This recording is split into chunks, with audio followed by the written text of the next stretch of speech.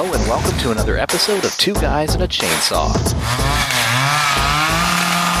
I'm Todd. And I'm Craig. Well, Craig, today I think we finish up our month of requests, but we have received so many requests this month, we'll probably do some more requests in the near future after February. What do you think?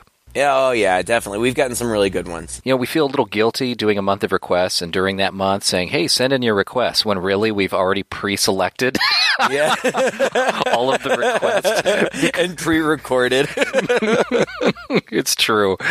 Sorry, folks. So we're going to honor those requests that are coming in probably starting in March, because we have something special planned for February that I'll probably tell you about at the end of this podcast, just to keep you listening. This week's movie is actually a really nice transition. It is, isn't it? Because we could have done it for February.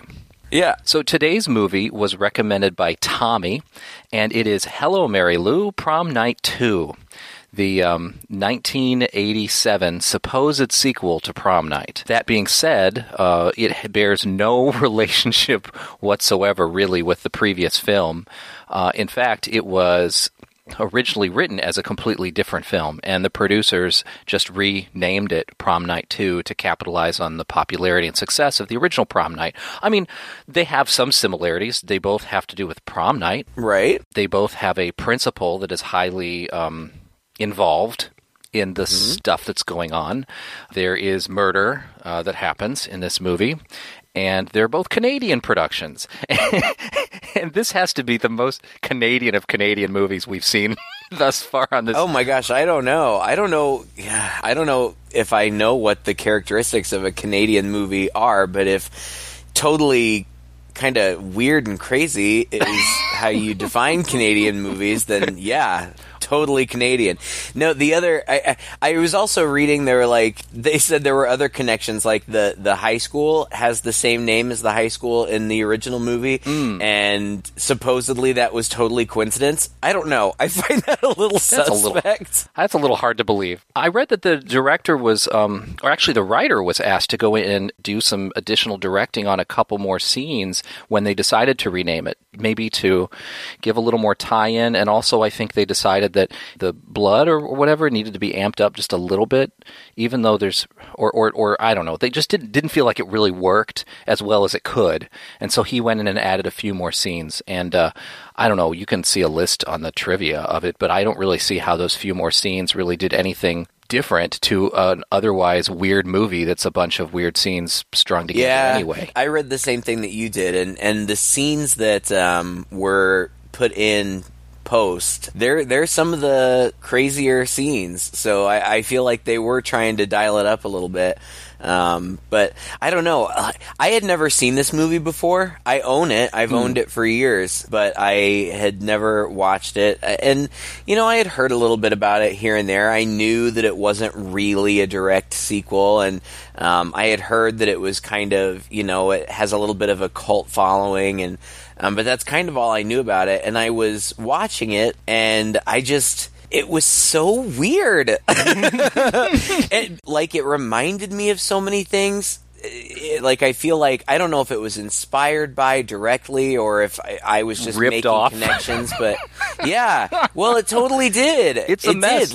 It's a mess of a movie. It's like I think it's a movie of rip-offs. It's just one scene after another references some other better horror movie. Well, they explicitly reference The Exorcist, and there's, a possession thing going on here. It felt like so much to me. It felt like an early Nightmare on Elm Street movie. Yeah. In tone and in imagery and stuff, it felt so much like an early Nightmare on Elm Street movie. And then the end is just Demon Carrey, explicitly. Yeah, it really is. They just take all of these elements from these other movies and paste them all together, and I can't even really say that it doesn't work. It's cohesive, I guess. It's wacky and off the wall, but I don't know. I mean, I had a good time watching it.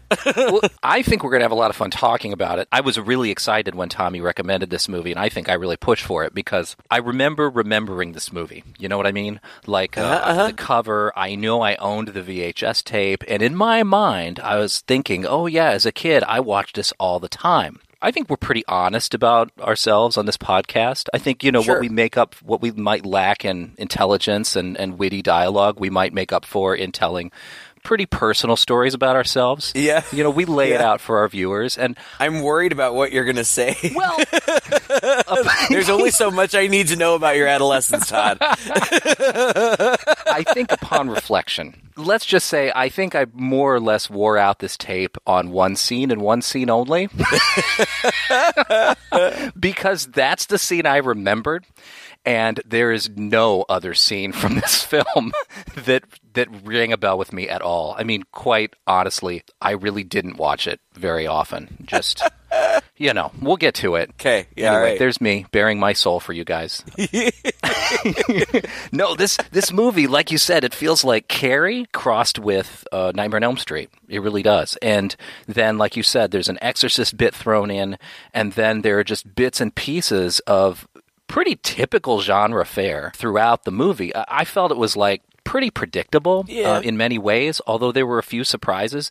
I think the unpredictability came from just the wackiness. You're like, oh, so this is going to happen, and not knowing where it was all going to end up. But at the end of the day, where it ends up is about where you'd expect it to end up. So, sure. Yeah. I mean, let's just dive in. Do it. This starts out with a sort of flashback sequence in 1957. Well, I should say it starts out with a bunch of just credits and some shots of the high school being empty. Yeah. And then it takes us to a trunk that I thought originally was in an attic, but I think later we find out it's in the basement. And the trunk is ominously zoomed in upon and kind of shakes and lights up or whatever. And then we go back to our flashback, 1957 prom at this school. Maybe before that there's the confessional scene? As the title would indicate, Prom Night 2, Hello, Mary Lou, which is a hilarious title, by the way. Yeah. But, this girl, Mary Lou, she's living her life in the 50s or whatever.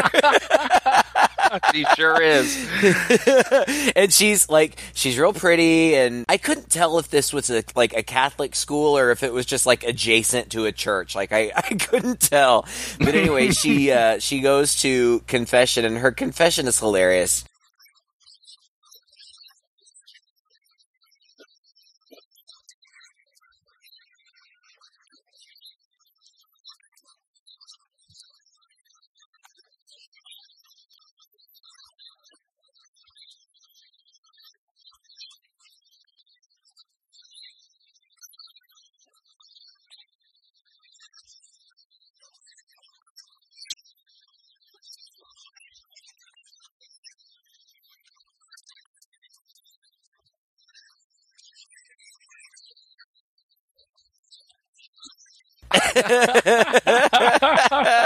So funny and so cliched, but I love it.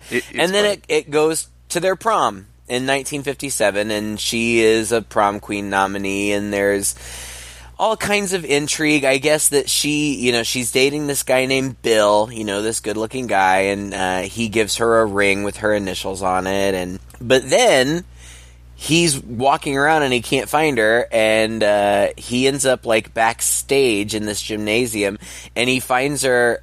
To say making out is really kind of an understatement. Yeah. This girl gets around, but she's making out with this other guy, Buddy, I guess, backstage, and she says something like, "It's not who you come with, it's who takes you home," or something like that. I don't know. It's almost like Billy, her boyfriend, and Buddy are friends, and then they kind of commiserate about oh yeah, Mary Lou, I mean, she's like that or whatever. And so she wins prom queen, but there's some people in the bathroom making stink bombs or something, and Billy takes one out of the toilet or something, and he goes up as Mary Lou is crowned prom queen in very Carrie fashion. He goes to the catwalks above, and he lights it and drops it down on her. Now, he's not really meaning to hurt her, but he's meaning to get back at her for ditching him. Well, he's an idiot. She's wearing a taffeta dress. She's going to go up like a birthday candle. And she totally does, right? Yeah. her dress catches fire, and she's up in flames. And I read, actually, that up until this point, this was the longest, person on fire stunt that had ever been done. It looked pretty good. It did, and she's up in flames for a while. And yeah, and it's cool. I don't know how much of it is an actual fire effect and how much of it is other movie magic. But it's kind of cool. Like, you see her face, like, looking at him, and like you said, he didn't mean to hurt her. He was just trying to do a prank because she jilted him or whatever. Like, they lock eyes dramatically, and I mean, she goes up. Part of what makes it so funny, what makes it feel so long, is like nobody comes in to help her. No. Like, everybody's just standing watching. Buddy Cooper, the guy, makes this sort of half-assed attempt to approach with a coat, but just backs right away. And she just burns down in front of everyone in this campus while they just stare. So it's a little odd in that way. But yeah, so you get your kind of Carrie moment, but clearly she locks eyes with Billy, and this is all going to come into play later. Yep. And then we end up in the present day. There's this family. And again, it feels like this woman feels like Carrie with Friends. Mm-hmm, She's totally Sissy Spacek-esque. Redhead, very, very fair, homely looking. But that just with a little bit of eyeliner and stuff, she's going to look totally hot. Yeah. She's sitting there with her family, and her mom is ultra-religious. Again, like Carrie's mom. Very much. And this is the point at which the movie just shows its fakeness, ineptitude. I think probably the way this was written on the page, it looked great, but the way that it's played out, you have this extreme dynamic contrast between the mother, who is this prudish, like almost practically Amish woman, sitting there praying and almost talking in King James style English to her daughter very properly, and then her dad, who's kind of like, oh, whatever, okay, but, very subservient to the wife. And not even in a way that it seems like she's beaten him down. Mm-hmm. That's the problem with it. It just rings really false because this guy just comes across as a dude who could be really cool and is really cool, but whatever his wife says, all right, I'm just going to go along with it. Yeah, it's a weird dynamic, and throughout the movie they appear, and the dynamic remains the same. But, like, every once in a while he'll talk about, like, when he and the mom first fell in love, and it almost sounds like she might have been normal at one point, and somehow now she's whatever. Yeah. Now she's a crazy religious fanatic, and like, well, I guess we just have to deal with it. Like,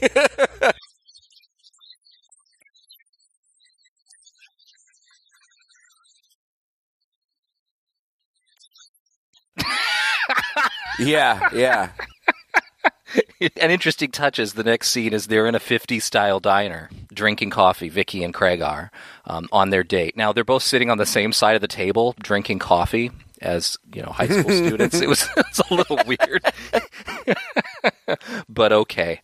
And they're just talking, about the prom. And I feel like Vicky is supposed to be the good girl. Like she's established very early on as you expect her to be the final girl, which, spoiler alert, she is. But I think they're just trying to establish her personality as she may not be as oddly devout as her mom, but she is a good girl. She's a nice girl, and her boyfriend, Craig, great name, he seems like a good guy. He's nice. And one of the problems that I had with the movie, because we're introduced to other characters too, and like, I guess Monica is kind of Vicky's best friend, and then there's also another guy. Is his name Josh? Yeah, the nerdy crazy guy or whatever, the one who's cracking wise all the time, but he doesn't. Right, and he like runs the computer club or something. I don't know. By himself, yeah. Yeah, by himself. The problem that I had with it was that aside from Vicky and Craig, who you are kind of rooting for throughout, the rest of the characters were really unlikable. The first thing that I have written down about Monica, and Monica is Vicky's best friend, the first thing that I have written down about her is Monica's a bitch. Now, I don't remember why I wrote that down. Oh, I know why. But she must have done, what'd she do?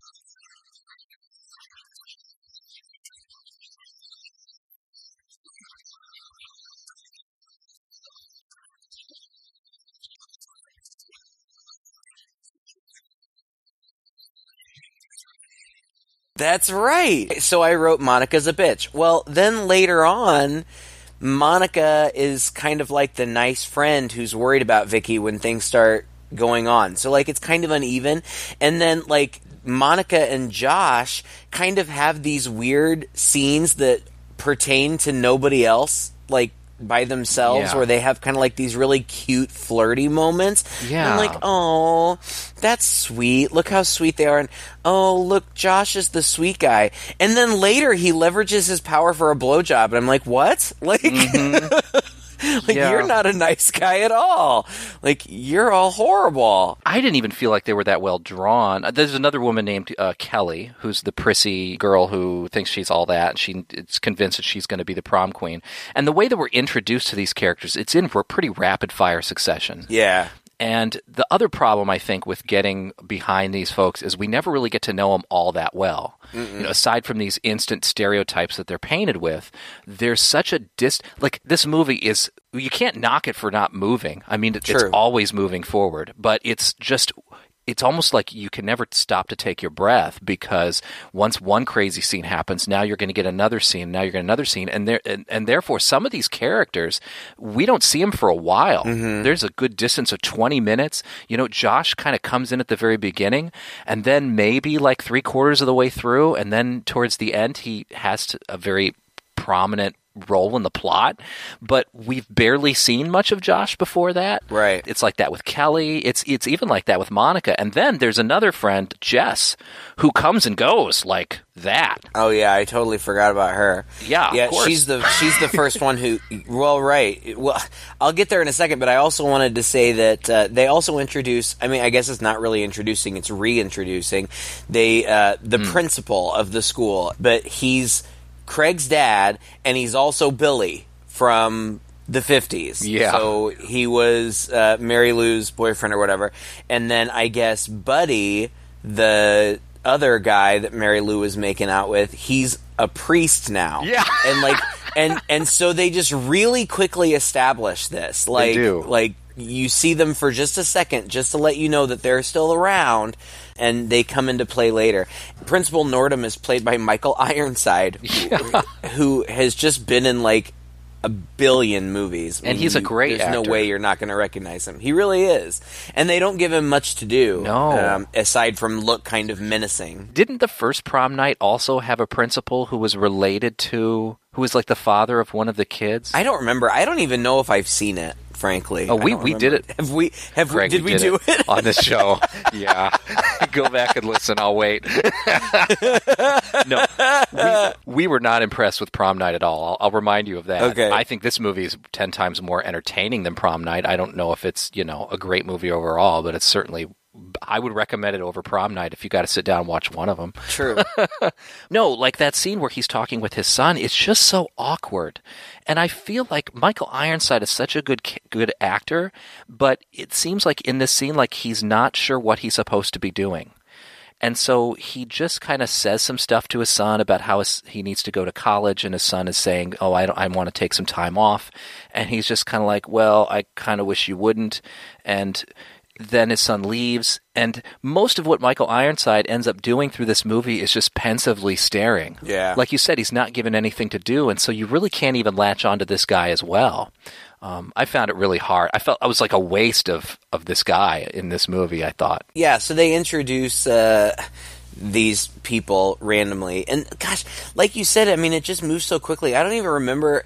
Vicky's mom told her that she couldn't buy a new dress for the prom, so her friend Jess, who I guess is like a theater girl, I don't know, she's this tall beanpole of a girl with huge 80s hair. Jess tells her, like, well, you should go check, like, the props closet or whatever. And she's like, oh, yeah, that's a great idea. So she goes down there, and she finds that haunted crate, which I still don't even understand what's going on. Like, having seen the whole movie, I don't, like, did somebody put all of Mary Lou's stuff in a crate and lock it up down there and it's haunted now? Like, I don't even understand what's going on. It doesn't make sense. It would be like the kind of thing that in a better movie, this crate would have been some of Mary Lou's heirlooms from one of her boyfriends or something that he had tucked in a shoebox and stuck up in his attic and practically forgotten about. But no, it's an enormous, like, not enormous, not like the size of a room, but, like one of those army crate that you would keep at the foot of your bed or whatever. Yeah, and it takes up half the prop room, and so it's it's hard to believe this thing has sat dormant for 30 years without anybody opening it up. Right, and it rumbles and like light comes out of it, and I don't even remember how, but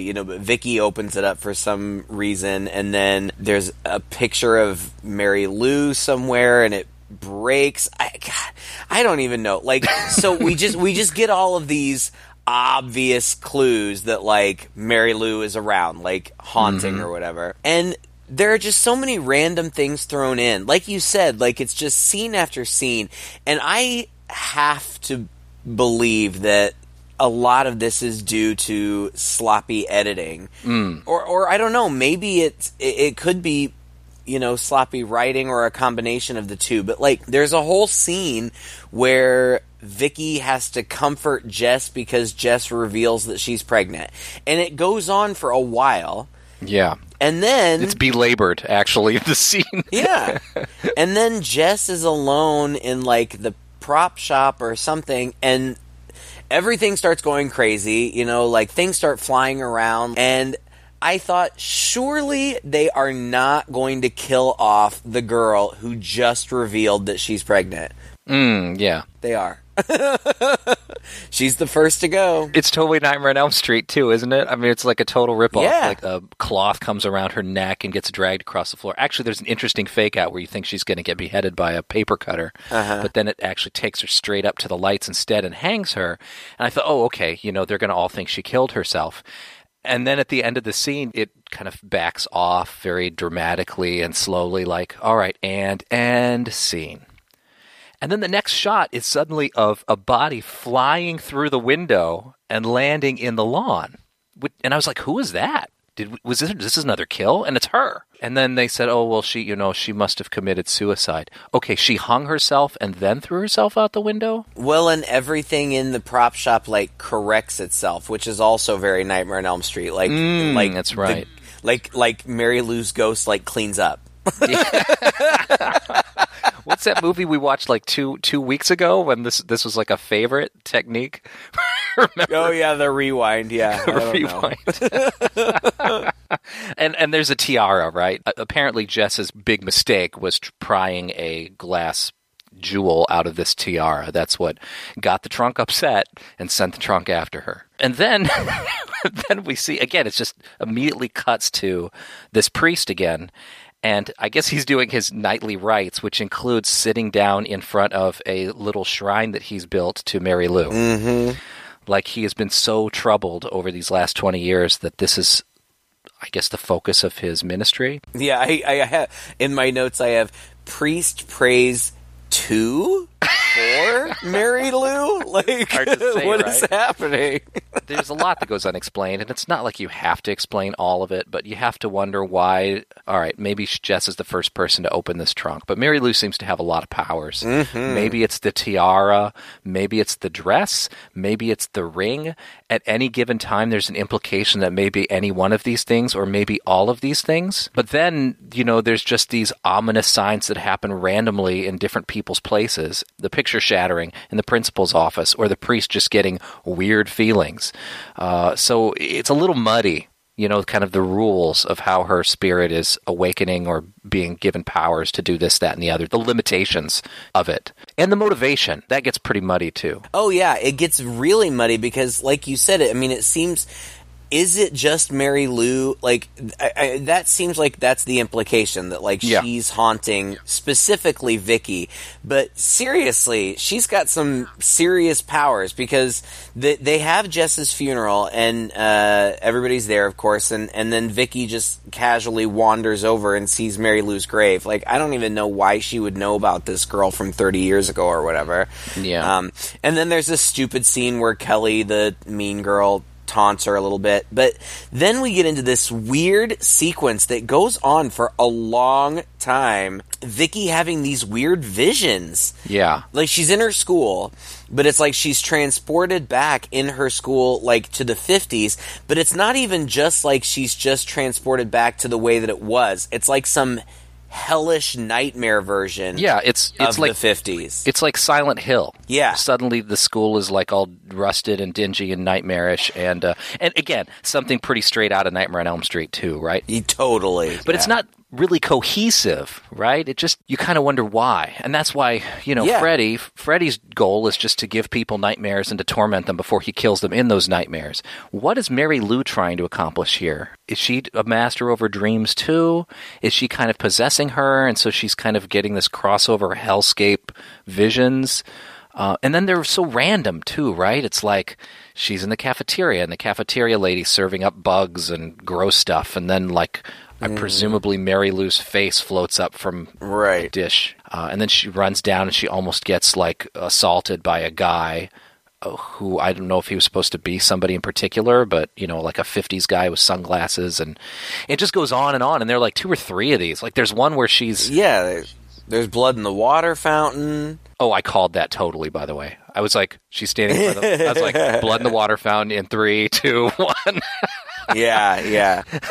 But no, you're right. I mean, then there's a little break where, like, she fights with her mom about college or whatever. And, like, she has a fight with her mom, and then she goes up to her room and starts putting makeup on. Like, I don't even understand what's happening. And her reflection, which is done up even more than she is, like, winks at her, and that freaks her out, so she starts taking off her makeup.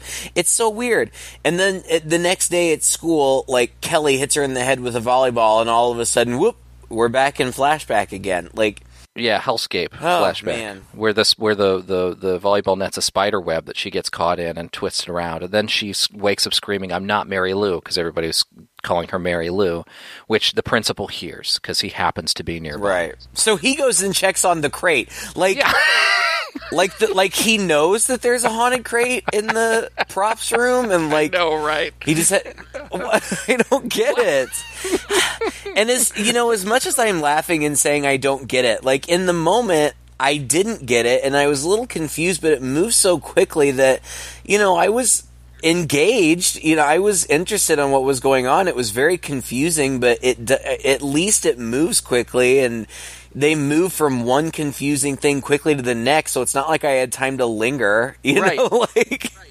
All right, just roll with it. You're just kind of wondering, is Vicky possessed? It's sort of like they don't really want to commit because she's quite normal, except for she's being haunted by these things. She seems to be cursing and swearing maybe more than she normally does. Yeah. And so I felt like that was the implication. But then, like I said, with all these other weird things going on as well, it's not your standard, like, this person gets possessed and therefore all the evil is kind of emanating from them. It's like there's just a bunch of evil happening everywhere. Yeah. And, she might also be getting possessed, and so maybe we need to worry about that. But we're about halfway through the movie and it's still not clear. To be fair, that's not atypical. When you've got these possession movies, like, it is, sometimes I suppose it's kind of all at once, somebody gets possessed, but a lot of the time it's kind of gradual, and, they start to change gradually and things happen gradually, and I think that that's supposed to be what's going on here. And that's what it ends up being. She is being possessed by Mary Lou, but that's not entirely evident from the beginning.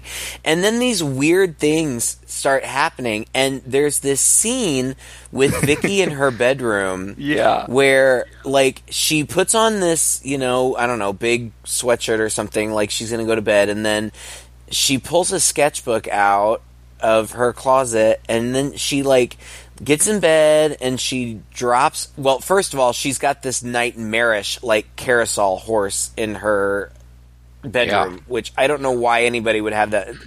I mean, even if it weren't evil, it would scare me. Yeah. And, like, you see the eyes move, like, as it walks by her. And then she gets in bed and she drops something on the floor and she reaches over and she picks it up and she gets back into bed, and there's a big sketch, a really good sketch of Mary Lou in her sketchbook. Then the rocking horse starts rocking, and she says, "Get out of here, this is my room, leave me alone." And then she is totally assaulted by her sheet. And the thing that really struck me about this scene and scenes moving forward was that they were really, for me, almost uncomfortably sexual. There's quite a bit of this. Moving on. Yeah. I mean, okay, so when I say she's attacked by her sheet, it's almost like her sheet becomes like a airtight bag. Suctions in around her. Yeah, and so she can't get out. And the horse is rocking and its eyes are moving, and then at one point it's got this big gloopy tongue that, like, comes out and flops around. It's disgusting. Yeah, it's Freddy, though. That's totally. It's like Freddy's tongue coming out of the phone. Yes, absolutely. The whole thing, very Nightmare on Elm Street. While she's sucked under this sheet, you also see these hands under the sheet come up on her body, and they're just groping at her in a very sexual way. I can't believe I'm going to say this out loud, but I've had sex before, so it's not like we're really revealing personal things on this show, aren't we? And I'm not even married, but but like, so it's not like I'm uncomfortable with sexual content, but it just seemed just a little bit out of place to me, and I guess contextually for the whole movie, because things like this continue to happen. I guess really it's not that out of place, but it was just a little bit surprising. I don't want to say shocking. It's not like I was horrified, but it was a little surprising to me. Well, I think it's because you got to consider the source, right? Presumably who's doing the haunting here is Mary Lou. So it's this woman from the past who was clearly got around herself, right? Bit of a bitch. Right. But she was unfairly and unjustly, set on fire. Right. And died a horrible death. And so I guess she's coming here to get her revenge. But, in the way that Carrie gets her revenge on everybody, because, like, everybody is implicated in taking her down and being an asshole to her. Yeah, right. Mary Lou should have some pretty specific targets here. And you can say, okay, sins of the father, and so maybe because, maybe she's going after Craig because she's the son of Billy, who set her on fire, even though he did it accidentally. And of course she's going to go after the father, Cooper, because he didn't throw the thing over her, whatever. But, like, this girl, Vicky, she's going to be her tool, right? She's supposed to be possessing her and using her. That's what she's doing. So why is she going to these extra lengths on her to also get grabby, touchy-feely, molesty? I think subconsciously, whether you're consciously thinking of this or not, subconsciously, it's just really odd. Again, it's just a kitchen sink kind of movie, and I don't think these things really I don't think there's a cohesiveness behind a lot of this stuff. I really feel like they were going for a Nightmare on Elm Street vibe. Mm-hmm. And while it makes sense for Freddy to just terrify them whatever ways is going to terrify them, and he gets very sexual, with the kids because they're adolescents and it's a thing, for her, it's hard to justify. It's weird. Yeah, I don't know. And I mean, from there, I don't know. A lot happens very quickly. Then they just throw in these odd little scenes, like they're trying to remind us, oh, by the way, this is a high school movie and we still have some other characters that we want you to get to know for 10 more seconds. Josh and Monica are walking along the street. It's such an awkward scene.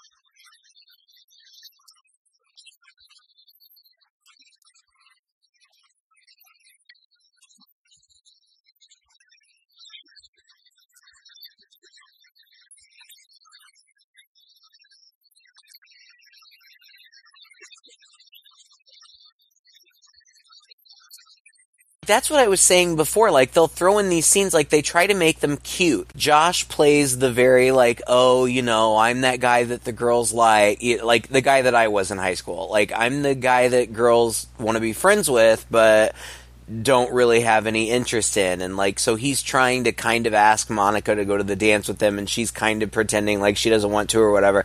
And then they end up kissing, and I'm like, oh, that's cute. They're cute. But really not. I mean, like, their characters aren't, after being bitchy to that one guy in the beginning, she doesn't really do anything else that is untowered or anything, but Josh does.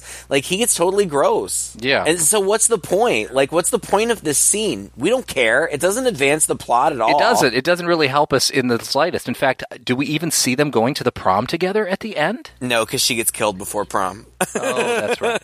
Well, we don't see Josh mourning her, It's like, and that's another thing. Like, people get killed left and right, and they don't really notice. Oh, it's not true. People don't get killed left and right. No, they don't get killed left and right, but like prominent people like Monica, who is with them all the time, like she gets killed eventually, and then nobody even like is. Vicky goes back to Mary Lou's grave, and the priest He also happens to be there. yeah, it happens to be there, and then like she cusses him out, so I guess we're supposed to realize that she's kind of changing or being possessed or whatever, and then he goes and performs an exorcism. Yeah. So like there's like a 30-second exorcism, and then he goes and visits Principal Billy and says, "Oh, she's back and she's gonna possess somebody and she's totally gonna get you. She won't get me because I'm a priest." But then there's a scene in the diner where Vicky's talking to Craig, and like he picks her up from home for school, and he's like, "You look terrible," which she does. She's like, "Well, great, thanks." And then they go eat or whatever, and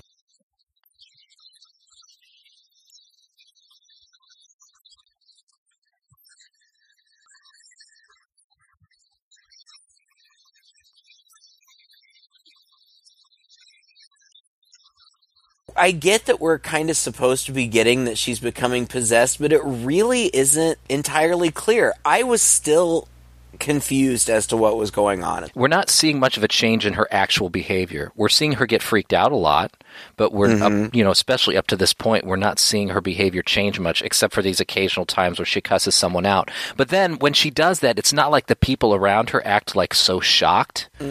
Like, oh my God, Kelly, she would never say damn or hell or the F word, and she just did this time, you know? Help me out here, because I cannot pinpoint why the priest has enough information to make such a grandiose claim. What has he seen, or what has he experienced up to this point for him to go into Billy's house all upset with this grand theory about demon possession and all that? I don't know. I guess just because I don't even know what led him. You know, he performs that exorcism or whatever. I guess he must just suspect, and then when his Bible catches on fire, I guess that's his confirmation. But I don't even know why he felt the need to do the exorcism. Like, he's never No. in this movie. The only times we see him, he just, there's like that confessional scene early on. And he randomly shows up while Vicky is visiting the grave. Like, she's there randomly, and then he just randomly shows up. I don't know. But then, I feel like we're really kind of getting to the good part, because Vicky is in class, and Kelly, the snotty girl, says something snotty to her, and when Vicky looks at her, she sees Mary Lou, so she slaps the shit out of her, and I loved that part. So Vicky has detention, and the teacher leaves her alone in the room. She sees Chalk just, magically or whatever, write "help me" on the blackboard. And she goes up to the blackboard and she touches it, and all of a sudden the blackboard, it's obvious the way that they did the effect, even though despite the fact that it's obvious, I still thought it looked great. Like, they inverted the scene clearly so that actually really the blackboard was in the floor and it was a pool, and she gets pulled into it, and then she gets dragged around in there kind of like it's a whirlpool or whatever, and then she disappears. And I appreciated that this is one of the scenes that the producers or whomever insisted that they shoot in post and put in, but I'm glad because it looked good. It did. So she gets sucked in. Then we go back to the magic haunted crate, and it starts rumbling. Vicky, I'm doing air quotes right now, Vicky comes out of it completely nude, and that's the point where I feel like they're finally just really shoving it in our face. Okay, she's not Vicky anymore. She's now Mary Lou.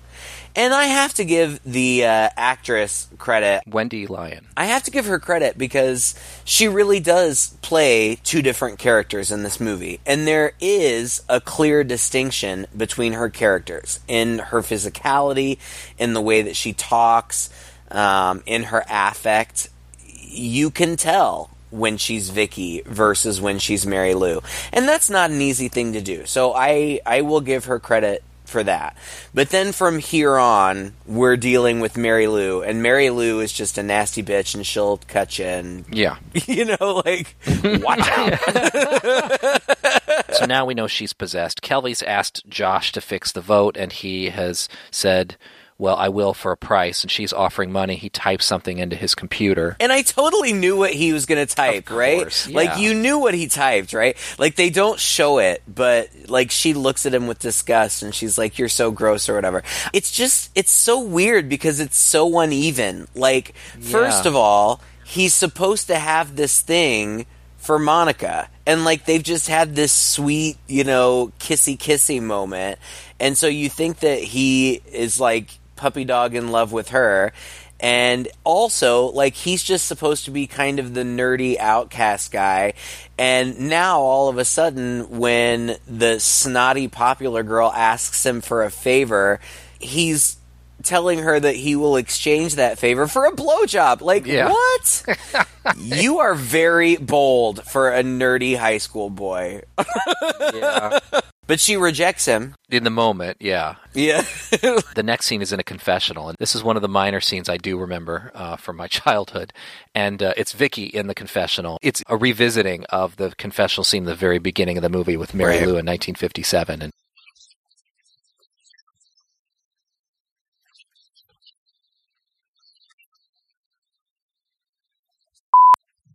and he's like, gross. What? Yeah, I know. And then she bursts through the confessional. I thought this was ridiculous.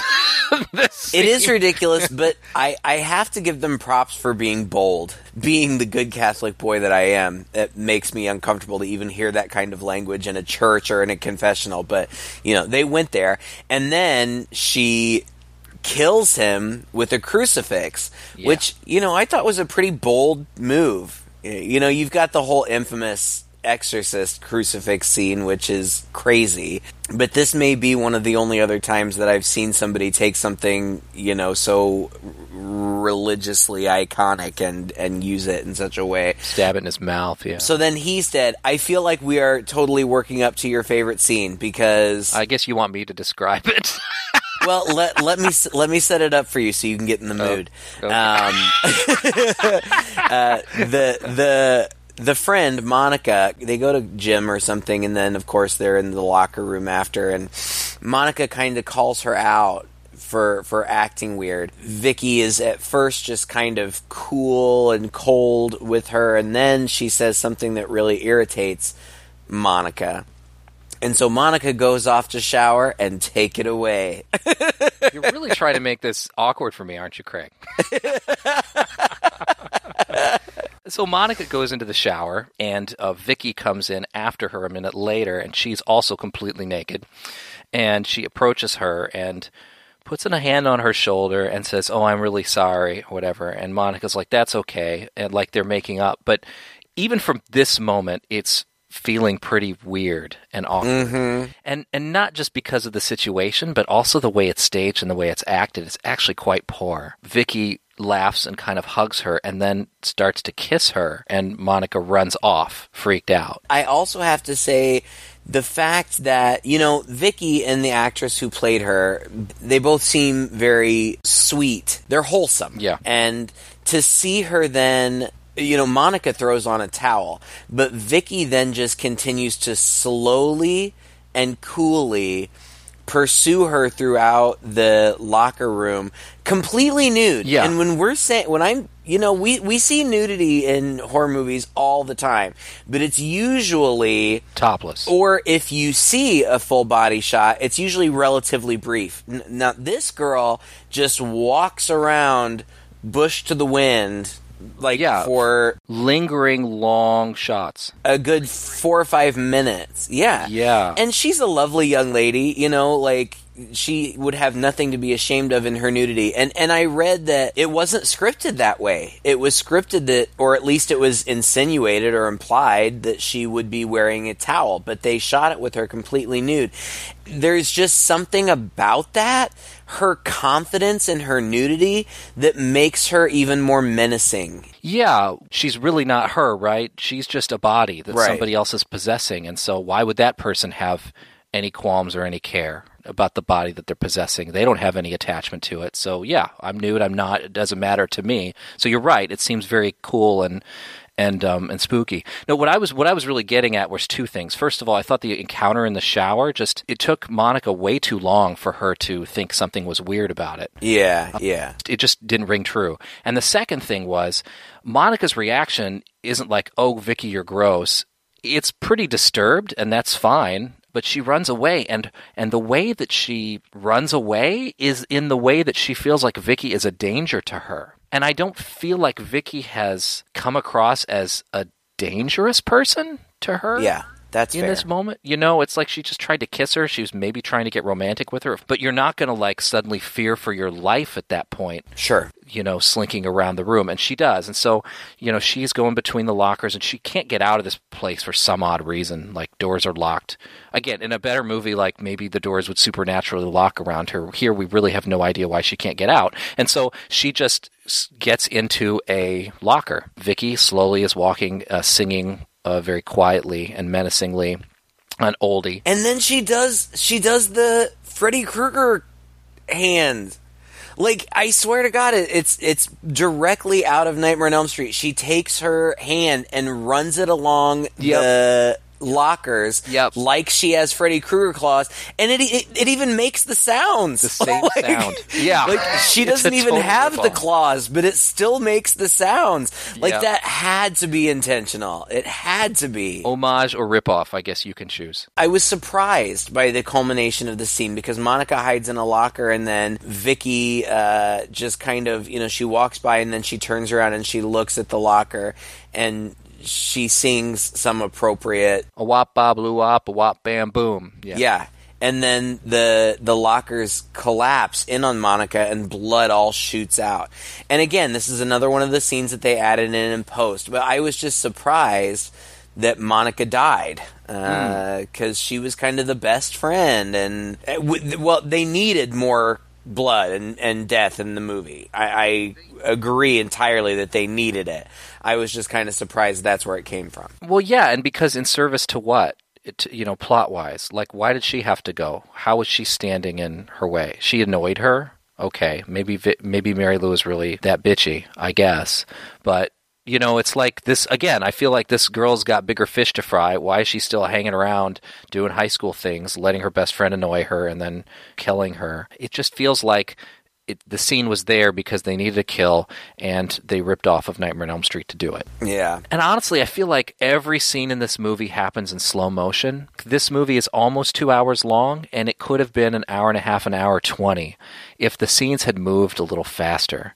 Even the scenes that are murder, kill scenes, they're really drawn out, and I think that the people shooting them really think that they're making these long and suspenseful, but I didn't really feel that. Mm-hmm. I just felt like they were lingering a long time on these images and all of this stuff because they thought it was really creepy, whereas I felt like it would have been more effective to cut away from this stuff a little earlier, or put us through this kind of a shock, and then let's move on, instead of lingering too much. You start to see the seams, and you start to get a little bored. I did anyway. Yeah. I felt the pacing of the movie suffered in that way. Yeah, it's drawn out a little bit longer than it needs to be. I agree. Yeah. And just as this podcast is ending up.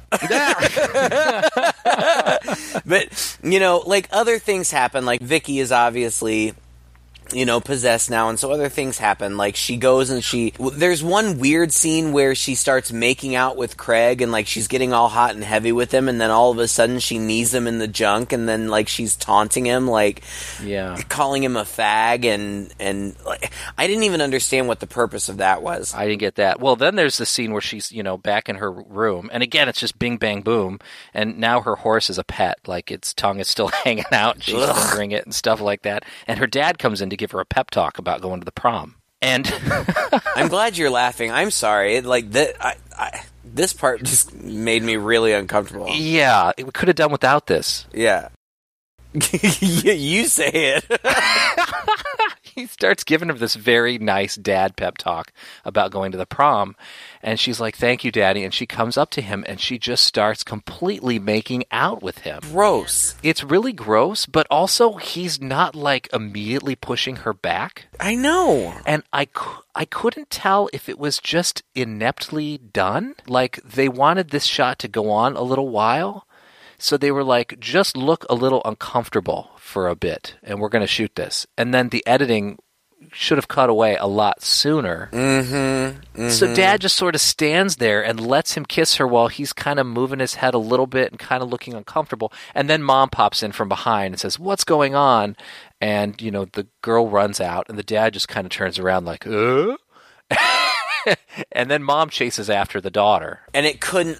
total Carrie White moment. Yeah, where exactly. the mom is like chastising her, you know, and throwing all of her religious stuff at her. And then Vicky like supernaturally throws her mother through the door. Like she doesn't physically touch her, but like with her mind, with her telekinesis. It's such a ripoff. It's a huge ripoff. But that's not even, that's nothing in comparison to the end. We finally get to the prom. It's a fun 80s prom scene, great, whatever. There's a whole bit where Kelly, the annoying girl, finally goes to Josh, who's like, you know, in charge of counting the computer votes. I love how they make a big deal out of computers. Like, like computers, they're so exciting and new. So she finds him, you know, he's waiting for his date, Monica, who obviously doesn't show up because she was crushed in the locker. And so then he's just drinking beer by himself, like in the audiovisual room or whatever. And she comes in and he's like, I told you what my price was. Because she asked who won, and he's like, well, I'm not supposed to tell, but it wasn't you. I told you what my price was. And so then she blows him, which is really uncomfortable, and then he starts to go in and fix the computer votes, but Mary Lou / Vicky apparently senses that he's doing this, so she grabs like the Ethernet cable in the gym and electrocutes him through the computer and makes it so that she was rightfully going to be the queen anyway, but she, you know, fixes it. So they announce that she's queen. She goes up. She looks super happy. She's standing there, and then all of a sudden, the principal, Billy, shoots her, which I found really shocking because I thought, you know, like, God, I mean, that's still Vicky. Like, yeah, you couldn't have thought of maybe something else to try before you just waste her, but whatever. So she falls over and like she's dying, and then it seems like she's dead. But then she kind of wakes up again. Well, she doesn't just wake up again. Mary Lou bursts through her chest. Yeah. Yeah. Which actually, you know, it looked pretty good. It did. There's a scene just like it in Poltergeist 3, which is not a great movie, but a movie that I love nonetheless, where a person, you know, literally comes up out of the body of somebody else who's just died.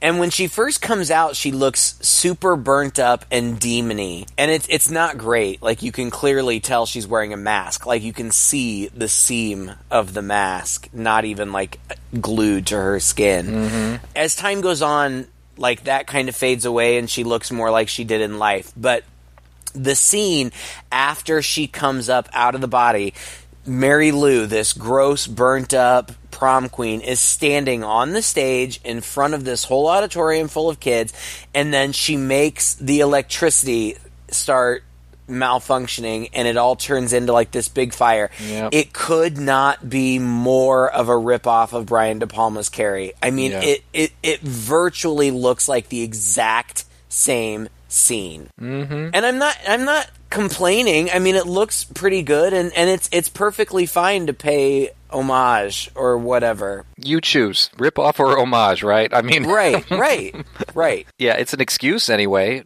Well, we were just making an homage. Oh my God, like, how did you even get away with this? Like, it's the same exact scene. Well, it's not as good a film. That's probably partly why. That's true. And then the other thing is, it just goes totally batshit crazy from here on out, too. There's this sort of, you know, showdown. And I'm wondering, like, what did Craig do? Because then she's really going after Craig. Like, I thought, oh, she's going to turn and it's going to be a big showdown between her and Billy.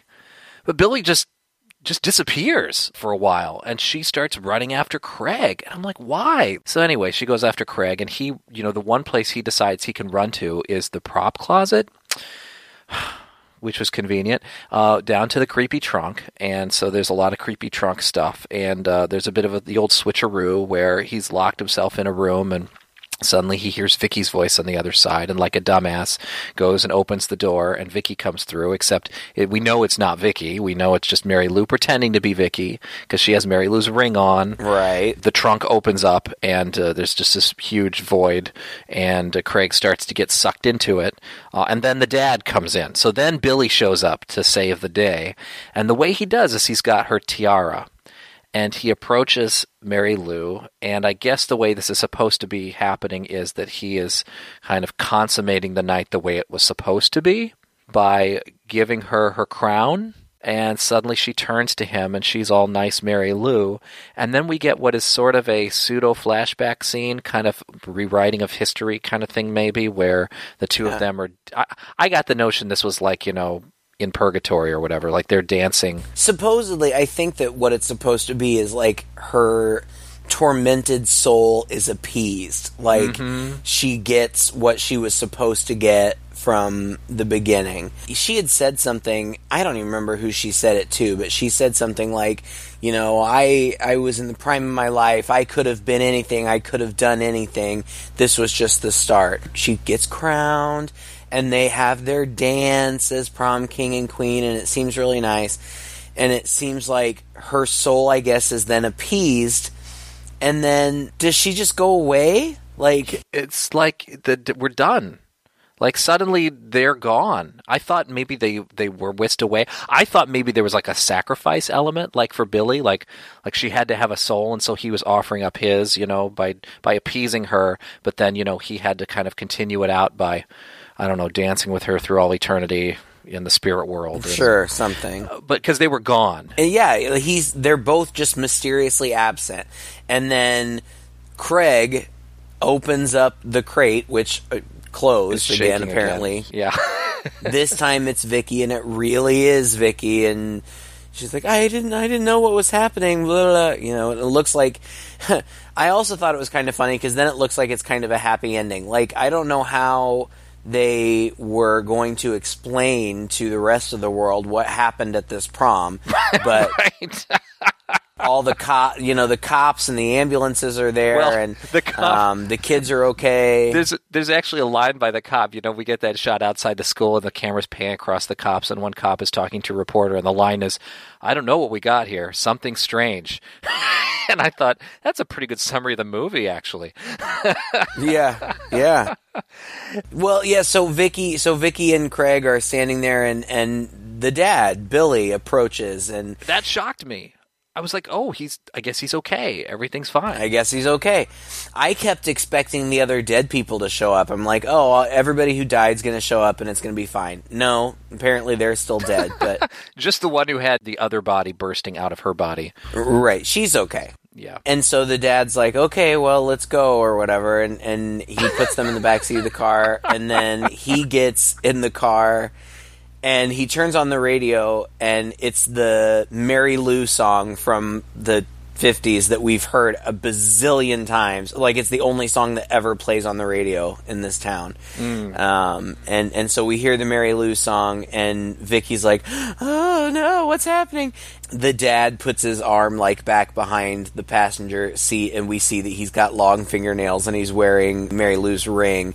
As it turns out, Mary Lou has now possessed him, and he drives away, and Vicky and Craig are freaking out, and the license plate is Mary Lou 2, and they drive away, and that's the end. It's total Nightmare on Elm Street twist. Oh yeah, too, totally, right? totally, oh my gosh. Absolutely. Ultimately, I had never seen this movie before, which kind of surprises me. It's not a good movie, really, but It's so bizarre that it's really, I think, worth watching. And there are interesting things that happen throughout it, and some interesting, cool effects, and even though the story is wacko and doesn't really make a lot of cohesive sense, I don't even know if it's fair to say that I was entertained by it, but it was so strange that once I was a good half hour into it, I had to see the rest of it to see how it was going to play out. Like, it was just that odd.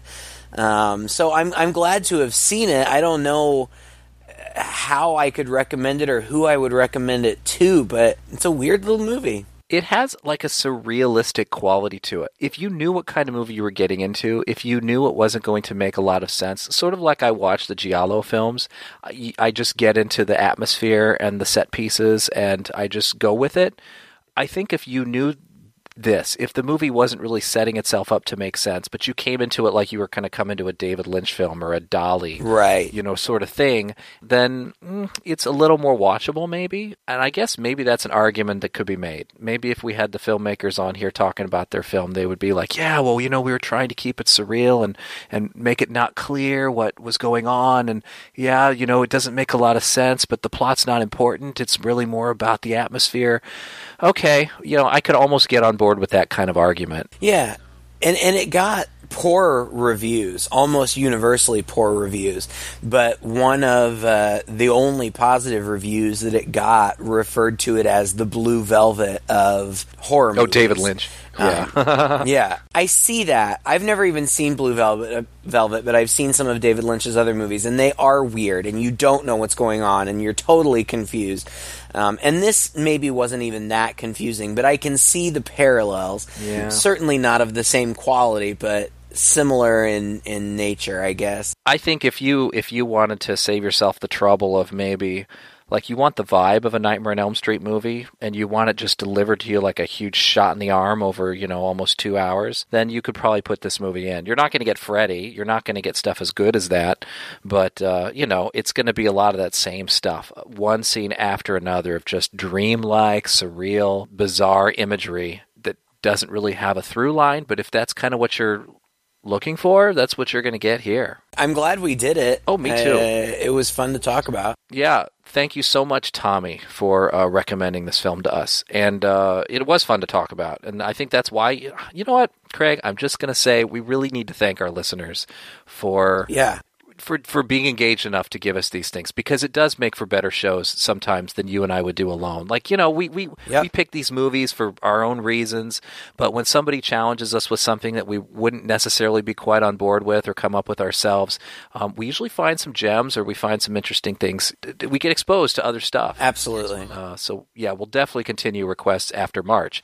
But what we have coming up in February, we liked doing it so much last year, we're going to do it again this year, and that is sequels. Part 2s. It's the second month of the year, and so we're going to hit 4 or 5 part 2s next month. And then we will. We definitely will get back into requests. We've gotten so many good ones, and we so appreciate when you engage with us on social media or wherever, and we really do try to get to some of the stuff that you've recommended, even if it's stuff that we would not necessarily choose on our own.